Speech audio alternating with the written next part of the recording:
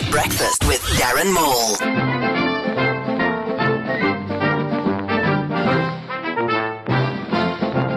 The US is to spend $76 million on a safety net for jumpers at the Golden Gate Bridge, in the age-old fishing tradition of release them into the wild when they're young and catch them when they're big and want to end it all.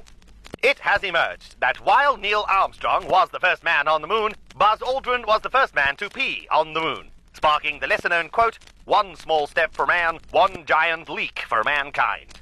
20 years ago, Aerosmith became the first band to release a song for online download. Do you remember this?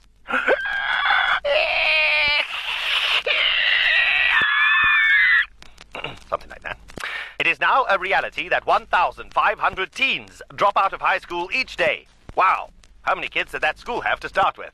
EFF have vowed to continue wearing overalls. EFF, with their overpromise, oversell, over the top, should wear overalls. Only fitting, really. Here and at the Morning News.